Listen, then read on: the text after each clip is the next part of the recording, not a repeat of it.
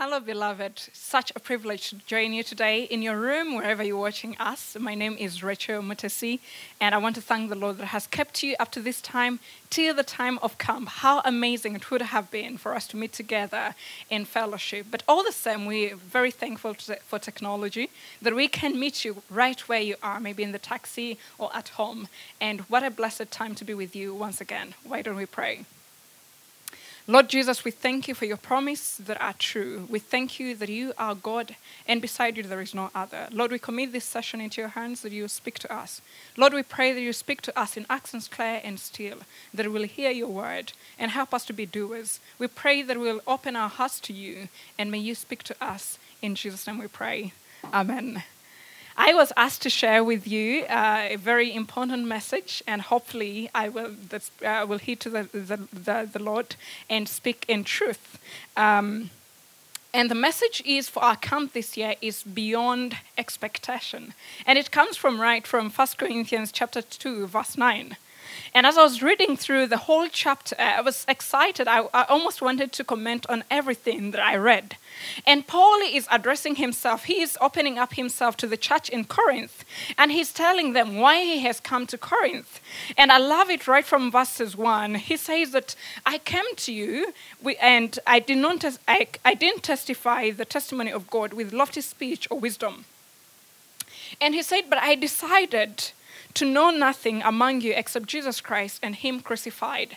And he keeps on telling them all the things that we read through the scriptures. And that is 1 and 2. He said, but I did this with weakness and in fear and in much trembling. And my speech and my message were not in plausible words of wisdom, but in demonstration of the Spirit and power. And he says, this is why I did it, so that your faith may trust in the wisdom, not trust in the wisdom of men, but that in the power of God. And so when I was reading all this, you know that in the city of Corinth, there was a trade where people, especially philosophers, would come in the city and they would share the wisdom. Many times with people maybe who have not been in school, but it was like a trade. So if you knew philosophy, if you knew psychology, if you knew all these disciplines of astrology, you would come and share. And then people would look at you and say, maybe if you've spoken wisdom, they say, oh, wow, we can pay for this. And Paul comes in the city of Corinth as a philosopher, and maybe they think he's also going to say the same. He's going to give them some cheap message. And Paul decides to do nothing and to speak nothing except Christ and him crucified. And he speaks of Christ crucified. You would think maybe if he's a philosopher coming into town, he will share of Christ maybe who is reigning, who is conquering states and all that. He decides to speak of one, of Christ who is crucified. And why is he crucified? For our salvation. And so as I was thinking of all this, one of the songs that came to me, a psalm that was written by a lady called Mary. And the psalm goes, beyond all knowledge is your love divine. And so he says, my Savior Jesus, here this soul of mine would live in all its breadth and width, its height and depth, and every lasting thing to know you more and more. And I'm sure many of us have heard of this song. He says, beyond all praising is your love divine, my Savior Jesus. Yes, this heart of mine would sing your love so full, so rich, so free, which brings the rebel sinner such as me back to God. Paul is saying that the message that we are receiving, the message I am speaking to you now, is not anything that maybe these other philosophers are saying. What I have come to tell you is that of Christ, Christ who died and rose again. And because he died and rose again, therefore, dead people can live again. Therefore, the sinner who is vile can now be made whole. For the blind now, they can see. And like we know from Isaiah 61, when Jesus is telling us, when God is speaking about what the Messiah will do, that he will come to bring liberation and freedom to the poor and those who are oppressed. And so the question becomes, what do we do then with this message that Paul has given us? We know that for Paul, he makes a strong resolve and he says, wherever I will go, I will proclaim this message. But yet, if you are a faithful reader of scripture, you will know that for Paul, it was not just important for you to proclaim the message, but it was equally important to practice the message. And so what I'm going to share with you, friends, is how do we move from just proclamation to practice? We have so many men and women in this city that are moving from place to place, proclaiming the gospel. In fact, you cannot go through. Recently, I was in town and this guy was preaching and he was singing as he was preaching. And I listened to him and I watched him. And I said, I could spend the whole day just standing here listening to him because the art and charisma he used was so compelling that everyone else would listen. But Paul is saying that we should not just move, and it's very important for us to proclaim, by the way. Remember the Great Commission? Go into the world and make all disciples of nations. Go and teach them to obey. But we should not just aim at teaching alone. We should also watch how we live our lives. And so the charge for practice is an important one. And you would say, maybe those are Paul's words. You know, he gives a lot of instructions both to the church in Corinth and Ephesus and wherever he went. But why should we also choose, like Paul, to do the things? And I would say, yes, we have to practice because that is exactly what Jesus tells us. Anyone who has read scripture, particularly in John 15, the Bible says that they will know that you are my disciples if you bear fruit. And we have so many Christians in church who are not bearing fruit. You know, when you read Galatians 5:22, we know what the fruit of the Spirit is. And if you ask me what is the fruit of the Spirit, it's how we live our lives, expression of living a rightful life as a Christian. And yet we have so many Christians who are good at proclaiming, but their lives speak otherwise. This morning I read a Facebook post. Someone had done a screenshot of a Facebook post and put it on their WhatsApp. And this is what it said, that you can go around with a mouth full of scripture, but everything is useless if your heart is full of hatred. And we have so many people that lift up holy hands, and even when they're leading worship, they are crying. But actually what they carry malice, they carry hatred, they carry hypocrisy, they carry everything. And Christ calls us and he stops us and says, no, you will not be defined by the miracles you do. You will not be defined by the songs you sing. This is how you'll be defined if you bear fruit. The fruit of love, the fruit of self-control, the fruit of patience, and all that we know as explained in Galatians 5:22. Again, when we look at the life of Jesus, we hear teachings from, for example, Matthew 5, when he tells them on how they ought to live. In the words of the Beatitudes, when he says, for example, blessed are the peacemakers. What is the promise? They shall be called sons of God.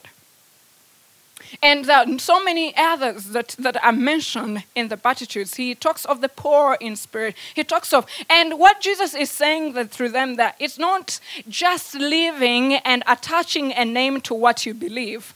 It is living in such a way that will call many to God, that many will look at you and say, if this is how they live, I also ought to live.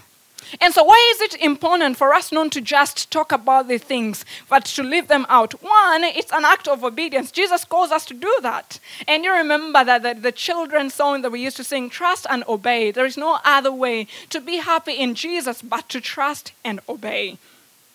And unfortunately, today we have a gospel that says, no. You can do whatever as long as you believe in Jesus. No, my friend, if we love him, we will obey what he says. Obedience is an expression of love. So he calls us to put these things in practice. And therefore, that's why we will not stop at just, knowing them and saying them. We will do them. But you see, when we put things in practice, it becomes a signpost to Jesus. It becomes a pointer to the one that lives in us. And Jesus told a lot of things. I am a Christian who loves doing also philanthropic work. And I have had different people that tell me, as a Christian, it's not necessarily your mandate. You don't have to do these things because, we are saved by grace and therefore we make it to heaven by grace and we don't have to care.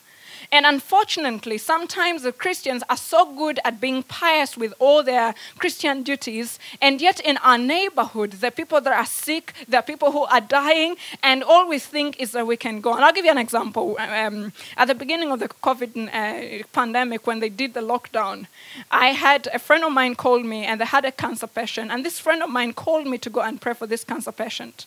Now, this patient was in a Muslim home. He wasn't a Muslim himself, but he was being taken care of off by a Muslim family, his relatives. And so when my friend called me, he said, come and pray. But I didn't have time to go at that time. And so I told him, I told her, why don't you ask the Christians in your community to come and pray for them? And so the Christians went there and they did all the tukutendere, they were singing and shouting and stuff. And this family was offended that these people would come into their home and sing and leave nothing and walk away. So the next time she calls me 3 days later, she says, I don't know why I called the Christians to come at home because, they sang and made a lot of noise and prayed, and the guy didn't get better, but they didn't do any caring. So, she said, but this family needs to get this guy to hospital. At that time, you need a permission from the RDC and all that. So I say to them, what if I helped with that? And maybe we can say, long story short, we go there, help the family to get transport. We got the RDC letter, we got the monies, and helped the family get a blend. I got there, they had made him juice out of watermelon, but that juice had stayed at least for 2 days. It was almost brown. I said to him, he cannot drink this. He was so sick that he had sores around his mouth, around his eyes, he had boils all over his body. I said, he cannot drink this. I went on Facebook, gathered monies, we bought blenders, we bought food, and the next time we went, we did that. So we presented the things, and then we left. The next time we went back, I brought a few monies towards his treatment. And then we left. The third time when we got there, and this time when we were sharing, the family stopped and said, why don't you pray for us? And right there, I knew that the message that they needed, unfortunately, this gentleman passed away, but even in death, he said, I didn't know that girl, I didn't know those guys, but when they came here, I knew that they were sent by God. And that has brought the salvation story right in the family, because we did not only proclaim, because we did not just choose to proclaim, but we chose to put in practice. And so the question for me as I close would be, how then do I prepare myself to go and move from proclamation to practice? And one, I would say, by reading God's word. After reading God's word, pray that God will lead you to act in such a way that he requires you to act.